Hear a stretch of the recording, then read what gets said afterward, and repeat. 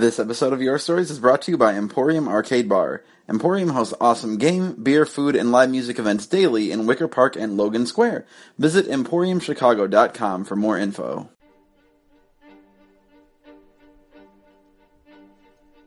Your Stories is a wonderful opportunity to share all the highs and lows of being a nerd. You know that hobby you have that you don't talk to anyone about? It's a secret you don't like to share because it might make you feel weird. Maybe you're into something different.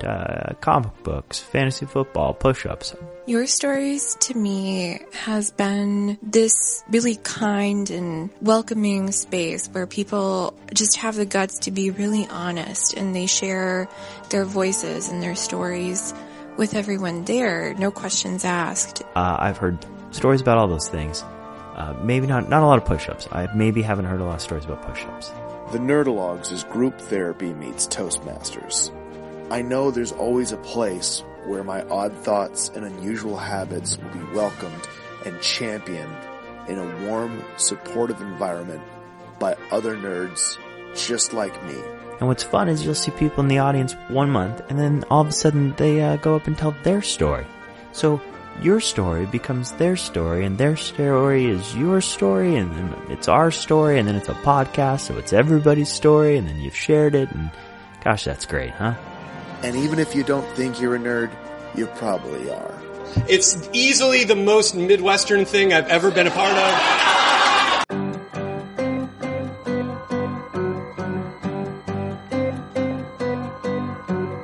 Hi everyone, my name is Eric Arnault, and this is part 1 of a special night of the Nerdalogs Presents Your Stories podcast, recorded at Chicago's Adler Planetarium during their July Adler After Dark event, a monthly 21 and up after-hours gathering that is incredibly cool.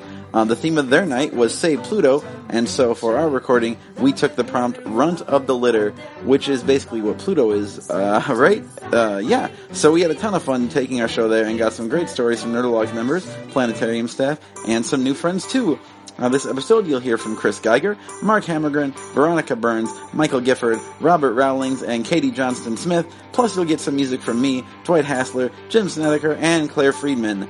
Just a small note, this was the first time we recorded through a soundboard, which definitely has benefits, but some of the mics were a little hot for the musical segments, so at points it gets a little peaky. I've tried to minimize that as much as possible, but in the end I felt the songs were pretty cool, so I kept them in, and I hope you enjoy them.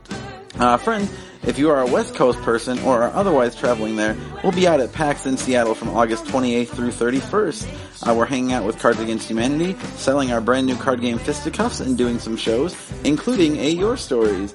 It's going to be a wildly good time, and if you want to come see us, that would be pretty cool. Look for more details on the event on our website and Facebook in the next few days.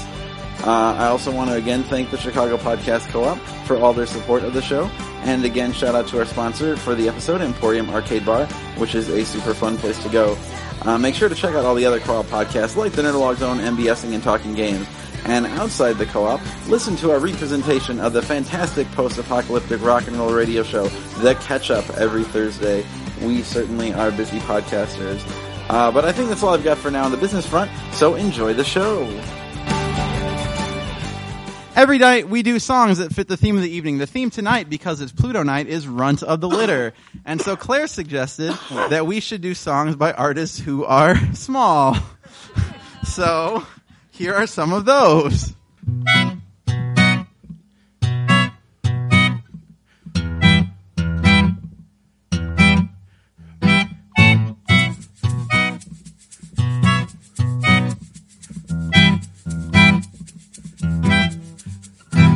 Been living for the weekend, but no, not anymore. Cause here comes that familiar feeling that Friday's famous for. Yeah, I'm looking for some action, and it's out there somewhere. You can feel the electricity all in the evening air, and it may just be more of the same. But sometimes you wanna go where everyone knows your name. So I guess I'll have to wait and see. I'm just gonna let something brand new happen to me. And it's alright. It's alright. It's alright. It's alright. It's alright. Bright lights and the big city. It belongs to us tonight.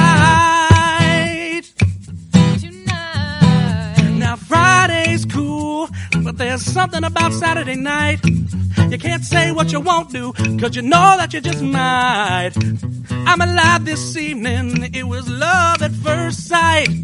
This Saturday and every Saturday for the rest of my life. And everyone standing in line. Yeah, looking good, looking for a real good time. So I'll never have to wonder if I'll have someone to share all of this with. And it's alright. It's alright. It's alright. It's alright. It's alright. Bright lights in the big city. It belongs to us tonight. Tonight. I like that.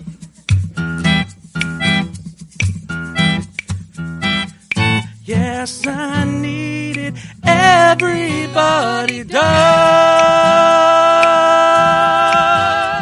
Cocktails and conversation, music and making love. And it's alright. It's alright. It's alright. It's alright. It's alright. Bright lights and the big city. It belongs to us tonight. Bright lights, bright lights, bright lights, and the big city. It belongs to us tonight.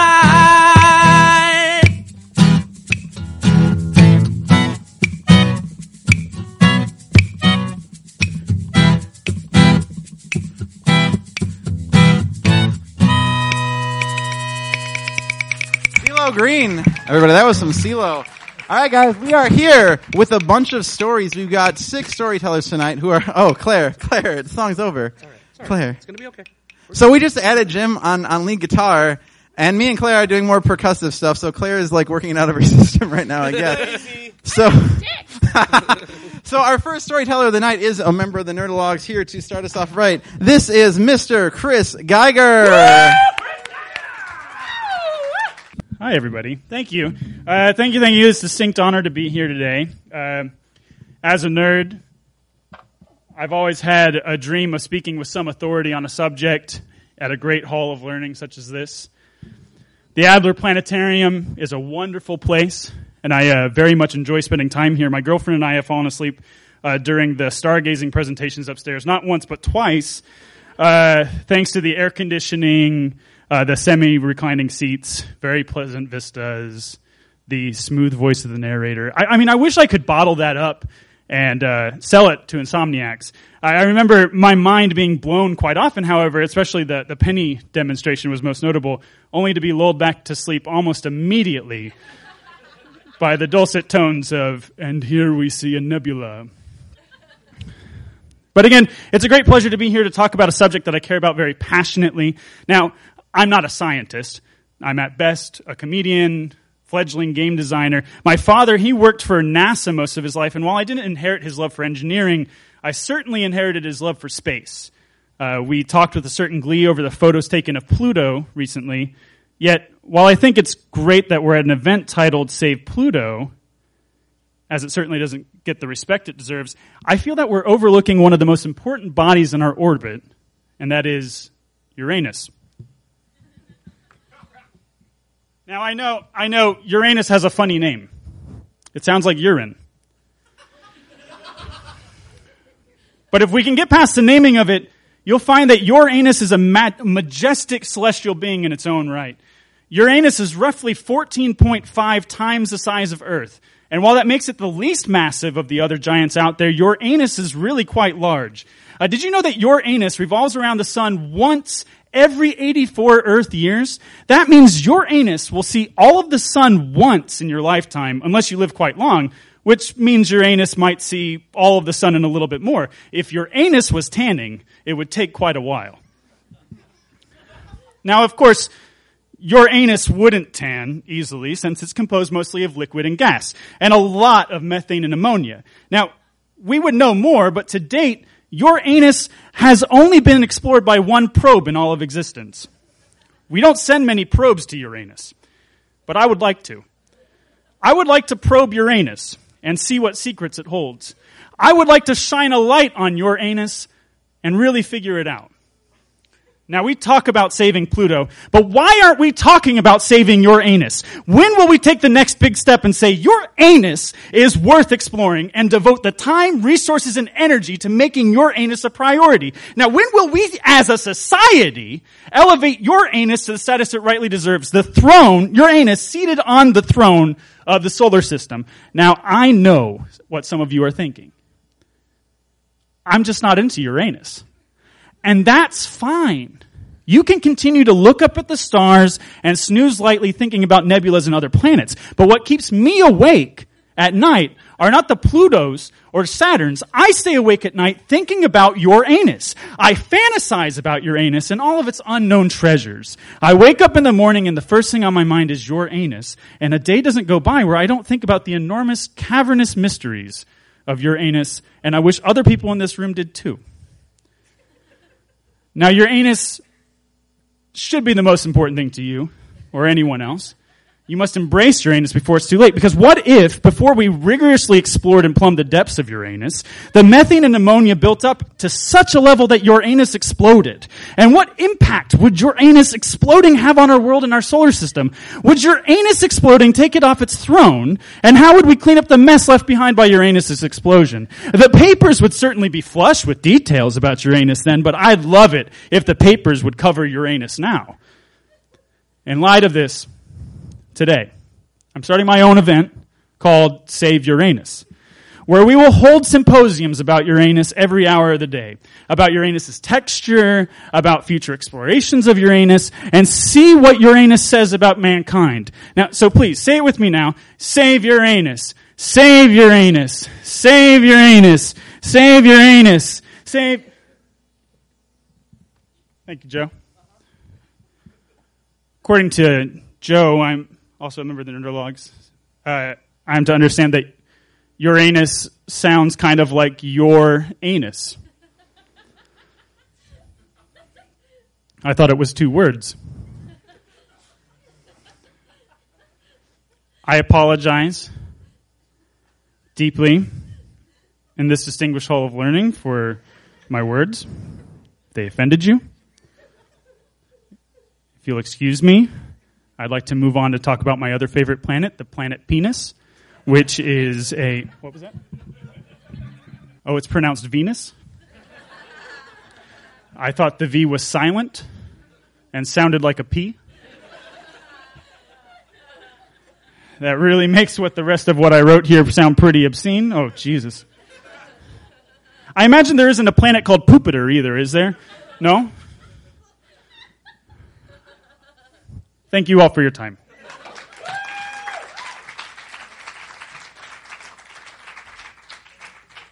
Chris Geiger, thank you. I don't know if that was brilliant or horrifying or both. I think it was both. All right, we've got a couple guests from the Adler Planetarium itself here tonight. Coming up first, the astronomer and director of the Astroscience Workshop, Mark Hammergren.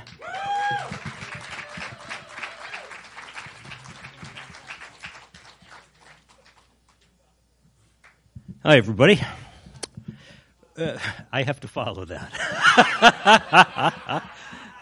All right. I am so glad I don't work on the gas giants.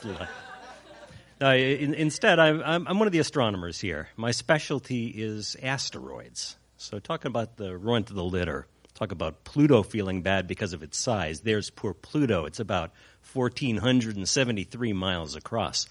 The asteroids that my team and I look at start at maybe a few miles across in size and go down all the way. Smallest one we've looked at is about 4 meters across. It's a chunk of space rock, literally small enough to fit inside this room up here, filling the stage behind me.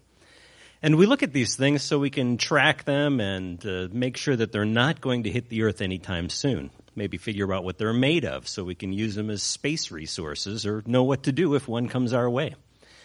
So this story, though, is not about the asteroids we've been looking at recently. It goes back a little bit further than that, about 6 years, for a special connection I made with one particular space rock, this rock named 2008 TC3. Lovely lyrical names these things have. So it's about 6 years ago. It was a night in October 2008. An astronomer, Rich Kowalski, in Arizona at the Catalina Sky Survey. It's one of these surveys looking for hazardous asteroids. He was double-checking automatic detections on the screens. And he found one, confirmed it was a real object, just a little point of light moving on the screen. From how fast it was moving on the screen, he figured this one was pretty close. So he took his observations, put them together, made the measurements, sent them off, like you do with all of these things, to the Harvard-Smithsonian Center for Astrophysics, the Minor Planet Center there. It's the International Clearinghouse for Data. They get this stuff there, process it automatically. They fit an orbit to the points and figure out where the asteroid is and where it's going. And sometimes the orbits are known so poorly that you really can't exclude the possibility of a collision with Earth. And there the chances get to be something like 20,000 to 1 against. And this time, though, when they spat out the orbit and came back, it caused him to sit right back up in his chair because the chance of a collision was 100%. It was a sure thing. So next question, of course, is, well, when is it going to hit? And the answer was 19 hours. This is a real story. So, of course, this made astronomers all over the world take notice. And so asteroid scientists got to their telescopes. Those who were there already slewed over to that area of the sky, took repeated observations. Over the next 19 hours, they took something like 600 measurements of position, really nailed down where this thing was headed, and to the point where they could figure out where it was going to hit within about a kilometer. And the answer to that was middle of the night, right in the Nubian desert of northern Sudan, so out in the middle of nowhere. And so the authorities notified whoever they could find around there. And at the appointed time and place, this space rock, luckily, it was only about 4 meters across, like that one we had looked at, about maybe 10, 13 feet, came in, appointed time and place, burned up in the atmosphere, broke up into thousands of rocks. It wasn't until a couple months afterwards that a researcher from NASA and some Sudanese scientists, they mounted an expedition, went out to the middle of the desert, middle of nowhere, and they found little tiny bits of space rock. About a year after that, there was a conference that was organized about this interesting event. And so, this conference was going to be held in Khartoum, Sudan. Now, Sudan, you think about that, you think maybe Darfur. You think about the civil war that's been going on in the south there for 30 years. You think about maybe Sudan hosting Osama bin Laden through most of the 1990s. And you think, this is a place for a professional conference? So the opportunity came up, and I said, yeah, sure, let me go to that. Because not only were we going to have a workshop about this asteroid, we were going to go out into the desert and look for these space rocks. I'd never, ever found a meteorite, which is a piece of asteroid. Never found one before in my life. This was my chance. So we went out there. It was a real adventure, these big desert buses, and going out through the sands, the great sand road out there.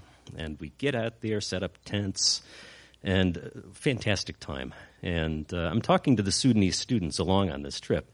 And they say, where are you from? And I say, I'm from Chicago. And the student's face falls. He just collapses and he says, oh, Chicago. I hear in Chicago is not so safe.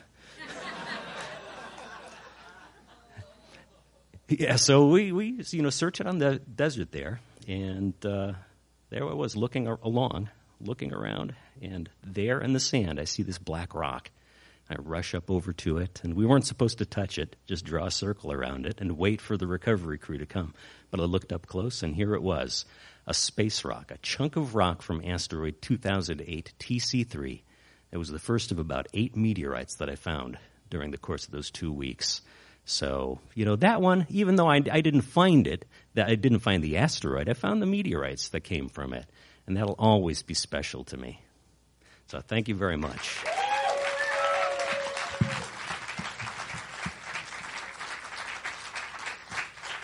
Thank you, Mark.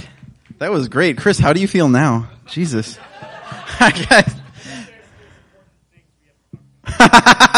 Coming next to the stage, a friend of the Nerdologues. She just completed, I think, right, your PhD in chemistry, and she made part of her dissertation a comic book called Atomic Size Matters. This is Veronica Burns.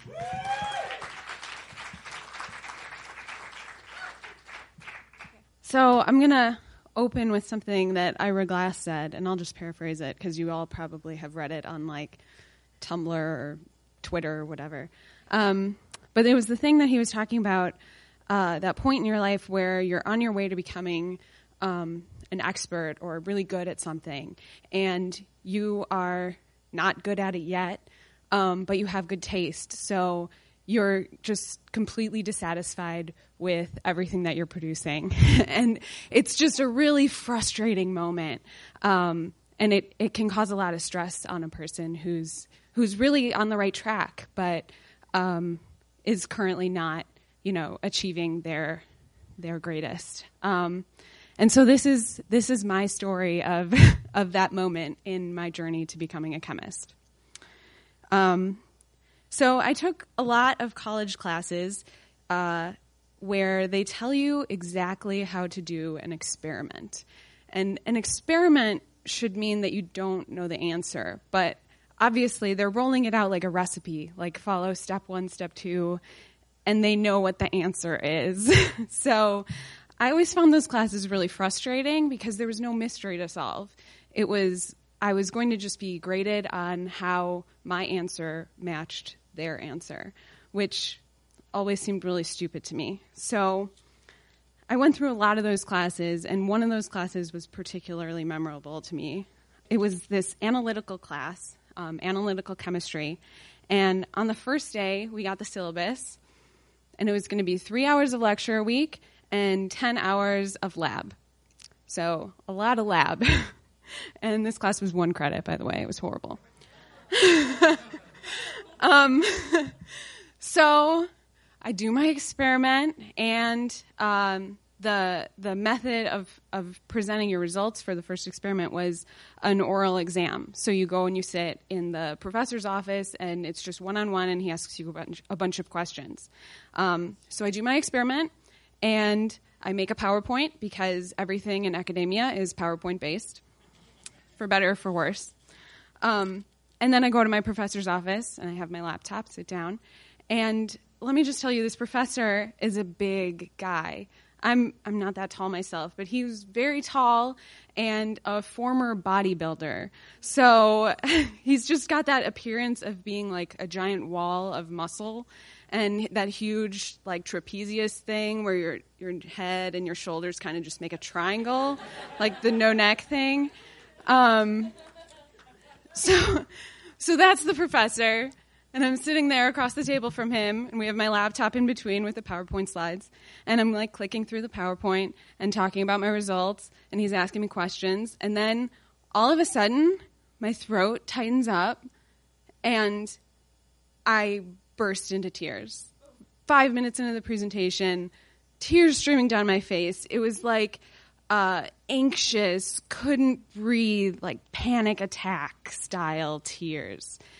And I didn't know what was happening at the time. I was terrified, like crying, but didn't know why I was crying. And this intimidating situation elicited this weird reaction in me. And there we were, like sitting with this laptop in between us, and he must have been really scared too, like probably just as scared as I was, because a student is randomly crying in his office. But he had it together enough to ask me if I wanted to reschedule.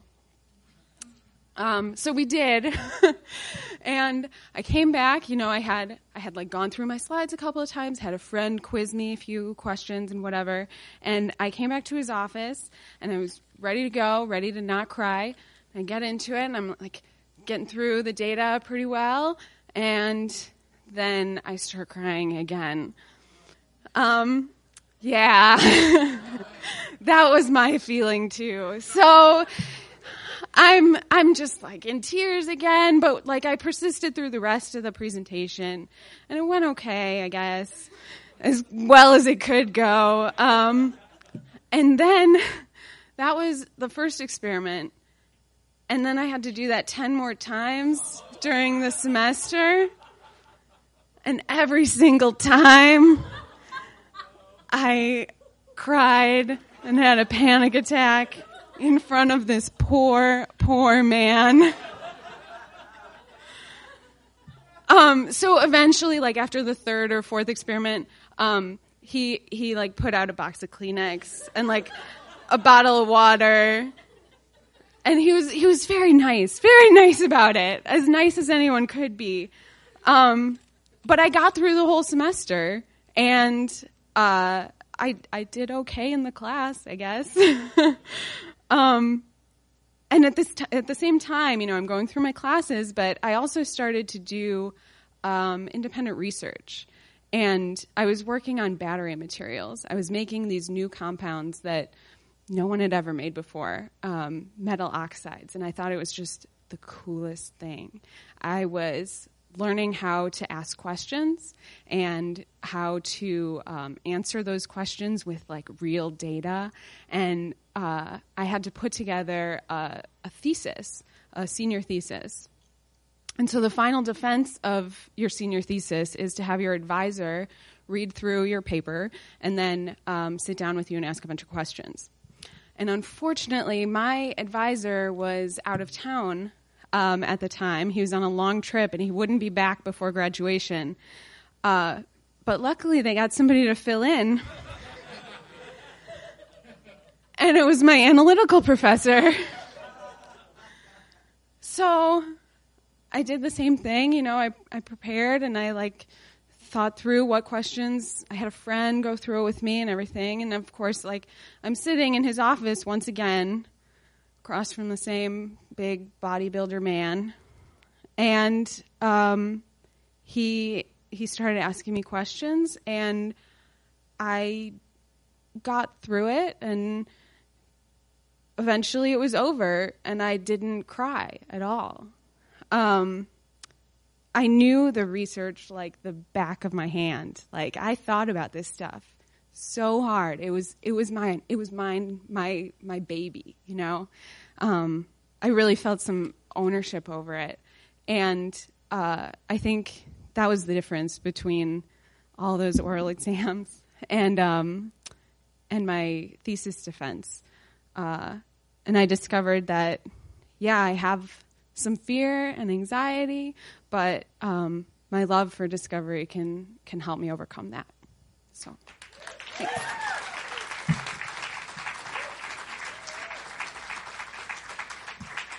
Thank you, Veronica. What if I told you that professor is here right now? Let's pull back the... No, not true. Ladies and gentlemen, coming next to the stage, essayist Michael Gifford.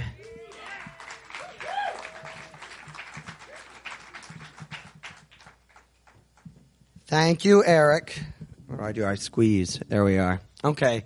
So the last two people were great scientists, and I am an idiot. Okay? To just make it clear how stupid I am, and perhaps how inappropriate it is, when I was young, I would sing the song Joy to the World. My father is a Methodist minister, and he sang, Joy to the world, the Lord is come. Let earth receive her King. Let every heart prepare in Ruth. And I asked my dad, I was 18, and I said, who is Ruth? And he looked at me and said, what are you talking about? I said, Ruth in the song. He went, in Rome, you idiot, in Rome. This is where I stand. So, I'm honored to be speaking here at the Adler Planetarium because it's a bastion of education and higher learning that benefits the world. I, on the other hand, am the guy who ate Totino's pizza rolls from Walgreens the last 3 nights for dinner. So for me, this is a step up. When I was a little boy, my family would attend the Canfield Fair in Ohio, and my favorite activity was the piglet races. It was an event where baby pigs would be placed in a small track and run around in a circle for our amusement. One might call it the Kentucky Derby of pig. It was 27 years ago, so I doubt they still do it for any of you animal lovers. But at the time, I loved the piglet races.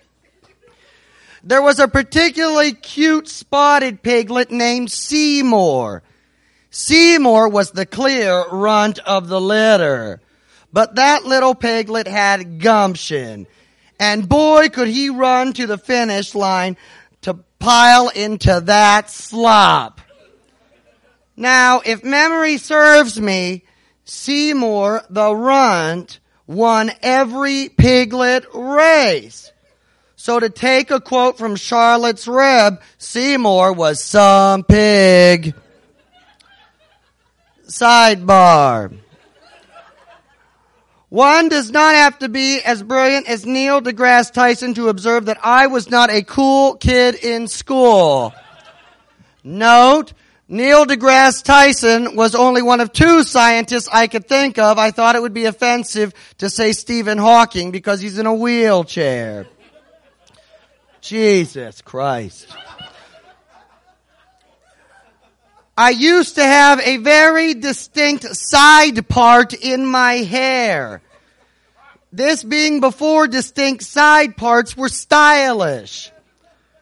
When I was made academic student of the month, they hung my senior picture in the school cafeteria. And with slicked hair and distinct side part, some ever so kind classmates said I resembled a young Hitler. They'd Sig Heil my face on the way through the lunch line to get pizza. Not exactly the Lenny Riefenstahl moment any awkward 17-year-old runt of a kid would ever ask for. There was this one bully, we'll call him Doug, that really got under my skin. Doug wasn't some typical lunkhead bully, but himself was a wise ass who was too smart for his own good. I was fortunate to have been liked enough to never endure some grand, humiliating moment, but Doug's occasional daggers of verbal assaults really stung me as a young man. Almost 10 years had passed since graduation, and I had recently joined Facebook. That might date me. I digress. Being a nerd, an enormous Harry Truman enthusiast, sidebar, the coolest moment of my life was recently meeting Harry Truman's great-grandson, who is himself a professional model. Who would have thought? End of sidebar. I put as my party affiliation Truman Democrat on Facebook. Well, wouldn't you know it, from under the rock where he resided, Doug had a fresh crack about me being a Truman Democrat. What? Well, at the age of 27, the buck stopped here. Haha. And this runt was not going to tolerate a bully. And boy, did I write him a private message of rebuke that Clarence Darrow would have been proud of. That was a Chicago reference. Oh my God. Well, with great pride, I strode over to share this exchange with my best friend Ethan and expected a symbolic, the nerds have won, sign of approval. Instead, Ethan, who's studying to be a therapist, bluntly stated, I think Doug was making a joke in a private message and that you may have totally overreacted and misread it. How could that be? Doug was clearly out to destroy me. Still, I couldn't be wrong. Doug was a jerk. Grr. Well, Ethan stated, well, you're being a jerk too, so you should apologize. Ugh. So I slunk back home, logged on to Facebook like a mature adult, and wrote Doug an apology and explained why I had been so sensitive to his joke because of how he had put me down in school. Lo and behold, Doug wrote back and apologized to me. What? He said that he had always liked me and respected me and felt terrible that he had ever hurt my feelings. Now I felt like a doofus. End of sidebar. My mother and I talked on the phone recently, and she said that she identifies runts as survivors who have to work extra hard to persevere, like Pluto. But I didn't write about Pluto because I don't know anything. I wonder sometimes, though, if Seymour the Piglet persevered, or if he didn't end up in my Walgreens Totino's pizza roll. Who knows? Either way, no matter how runt-like we may feel as individuals, you really never know how other folks feel unless you choose to extend yourself. That's a tough race, but that's the only one worth finishing. Thank you all very much. Eric.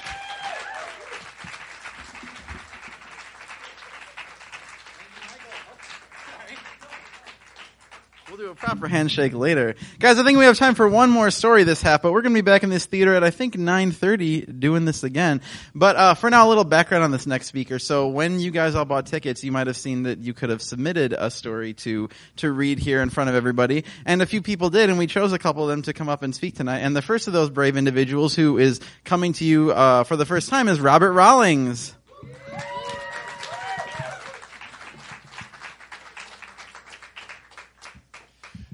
Hello. So yes, not a professional storyteller, nor part of the Adler, but rather an anthropologist. So my work has been with things like the exclusion of women from local government in India, or currently with how to get more lower income Chicagoans to be able to graduate college. And I had very little idea of what I was getting into as I submitted a story that was not intended to be funny. So this is a story that recounts something of how I became a scientist. This story recounts what happens when a Christian elementary school collides with Discover magazine. And also what happens when a sharp, hard object collides with a 7-year-old's face. This is a story I wouldn't tell for most of my life, but feel just fine recounting now when someone asks how I got the scar on the left side of my chin. I grew up in the South. My parents didn't make a lot of money, but they sent me to a Christian elementary school for sake of both values and what they thought would be a sounder academic foundation. In fairness, I did learn to diagram sentences. I'm not quite sure what combination of factors set me apart from the other boys there. Maybe it was Transformers. I really thought the Decepticons and Autobots could resolve their scarce Energon disputes diplomatically, and this game somehow did not go over well with other boys. Or maybe it's the way that I showed how I came from the other side of the tracks. Actual physical tracks. I lived by train tracks. On the rare times that I saw one of their houses, which felt like mansions to me. Or maybe it's the way I read all the time. That last was a feedback loop. The more I read, the less I fit in, and the more I prefer solitude with books over games with the other boys, especially since most of these games involved hitting me. Bullying is normal. Kids being little shits is normal. Adults are supposed to step in. Big people protect little people. It's their job. We're talking about elementary school teachers. It's their literal job. These adults didn't do that. They looked the other way. Part of it was that the institution was miserable about discipline in general, but another part was they didn't like me much. I asked questions. Uncomfortable questions that came up thanks to all that reading, not to mention a dad who liked the sciences enough to subscribe to Discover magazine. Some went over without much incident. Why is it that all the inventions seem to come out of Europe and America? I asked about our history lesson once. Didn't China ever do anything? And I got an answer from the teacher that progress comes to those with God's blessing. Jesus, indeed. Other questions didn't work out so well. My second grade biology textbook was titled, if I remember correctly, Exploring God's World. Ooh, I actually checked. I Googled this stuff before coming to the story. I remembered correctly. Exploring God's World, the biology textbook. It had an insert of a girl, I think her name was Sally, talking to an evolutionist. Gee, Mr. Scientist, how do you date the fossils? Well, Sally, we date the fossils with the rocks. Gee, Mr. Scientist, how do you date the rocks? Well, Sally, we date the rocks with the fossils. Sally was shown thinking. That sounds like thinking in a circle. I raised my hand. Apparently, I intoned. I was 7. I thought that word was really cool at that time. They don't date the same rocks with the same fossils. They use carbon dating. There was a pause. Then the teacher responded with something about the devil leading our thoughts astray. During recess that week, several boys grabbed me. I'd prattled about things I'd read and discovered before, but this time I'd crossed a line. You can take your walls of galaxies and your fossils and your neurons, one of them said in my ear while they pushed me forward. By the way, if anyone wants to figure out the precise date of this, you can check when things were published in Discover magazine. And he may have finished with something like, and put them here, but I couldn't even tell you. They had slammed my face into a table with a jagged edge, and my ears were ringing. As I lay on my back, a piece of my chin dangled off my face by a thin bit of skin. I don't remember feeling pain or even upset, just dazed, seeing my mother arrive, hearing the teacher tell her that the injury had happened because I had been running in the gym. Adding insult to literal injury, she told my parents that there was a rule against running in the gym. Somehow, making up a rule that didn't exist was the part of the lie that bothered me most. But I wasn't in much position to disagree. I got sewn up back in the emergency room. The experience oddly hit me less than other bullying had. Felt normal or expected by that point. But here's the thing. The clever course of action after that would have been to shut up. To stop speaking up, stop raising my hand, stop asking questions, possibly to stop reading the stuff that helped me get in that kind of trouble to begin with. And I didn't. Clearly, whatever test scores had shown me to be a quick learner were utter bunk because I failed or refused to learn my lesson. When I finally left that place, the lesson I had learned, at least for a little while, was to feel ashamed about that part of myself. I didn't tell this story for a long time because I didn't really like that kid who kept asking questions and kept getting hit. Telling the story would be whining. But now, I think that kid's pretty cool. Now, I try to be as brave as that kid when there are forces that will punish questioning distortions or speaking from evidence. And I'm not even talking religion versus science here. Relationship between religion and science is much more complicated than that.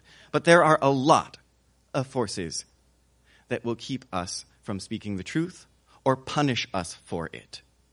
And sometimes I think it's easier to be scared as an adult than as a kid. So I feel good about having spoken up back then. And I feel good when I do it now.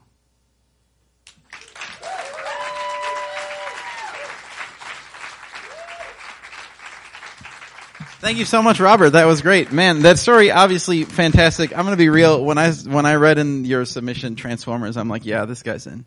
That's easy call. Miss Katie Johnston Smith.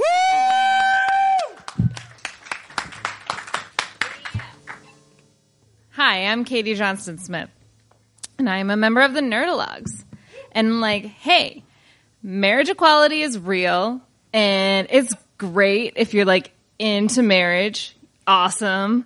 If you aren't about that marriage equality life, I'm not furious with you or anything, but I want to know why you care so much.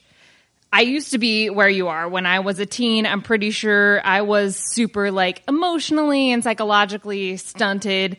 I tried to cling to very tightly to some notion that being attracted to and in love with someone of your same gender was some fire and brimstone hell sin. And I thought praying out the gay was a thing that was real. I didn't really super know any gay people, and I didn't have any gay friends. Then, junior year of high school, I started running with a different circle, and I met a boy, and he asked me to prom, and I had a major crush on him. I'm pretty sure he tried to have a crush on me, and couldn't. I talked to mutual friends about it, and they said something along the lines of, he's gay and not out or ready to be out, and I'm not oh, any dude who doesn't like me is playing for the other team or whatever. But like something clicked in my brain at that time. And I was like, oh, I know a gay person, and they're like not like choosing to be gay, you know, they are like a person who is gay. And I liked him, and he was cool, and he wasn't like really like resolutely choosing his attraction. It was a part of him that he couldn't change. And why should he change it? Because who fucking cares?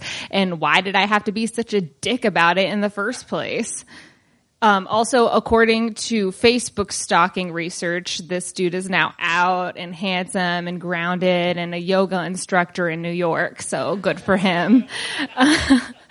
After dropping my "what are you doing? This is a sin. Get it together" flag, I realized how much energy it took to carry around that opinion and go out of my way to let people know my feelings.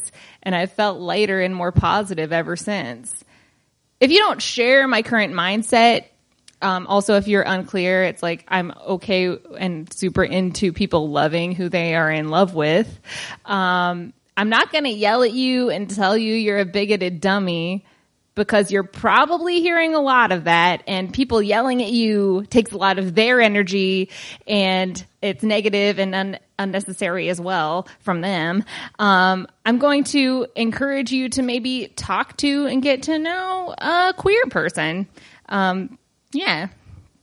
And epilogue, I shared this story with the person who I wrote it about, and he then cried in his New York apartment on the floor for a while, and said that at the time that he asked me to prom and he tried to have a crush on me, he was realizing he was gay and he just didn't know the words yet to say it. So we were both going through this life-defining growth, and we didn't talk about it till 11 years afterwards. And it's really important to remember that a person is a person is a person. Thank you.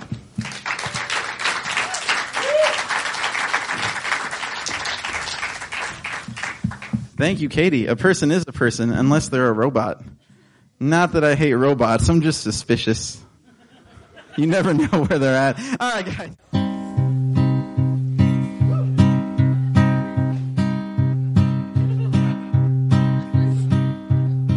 You can sing along. You and me, we used to be together every day together, always.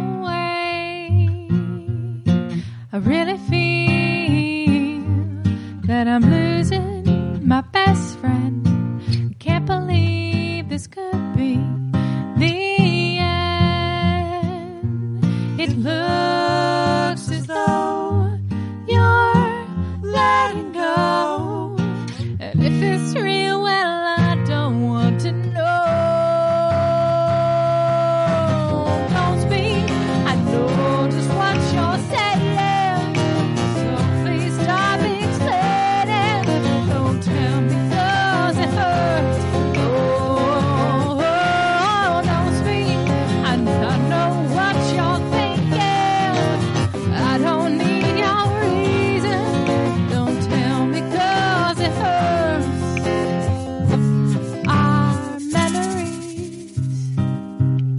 Well, they can be inviting, but something altogether mighty frightening. As we die, both you and I, with my head in my hands, I sit and cry. Don't speak, I know just what you're saying, so please stop explaining. Don't tell me 'cause it hurts. Oh, no, no.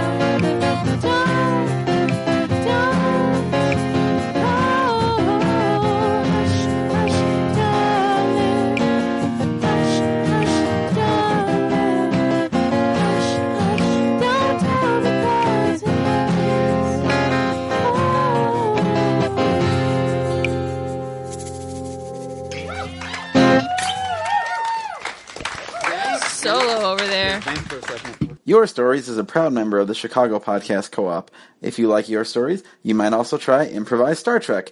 Improvised Star Trek is an improvised parody of Star Trek featuring the adventures of the crew of the USS Sisyphus, a slightly less enterprising starship. You can catch up with the show at theimprovisedstartrek.com. This has been a Nerdalogs production. For more on the Nerdalogs and our shows, please go to www.nerdalogs.com.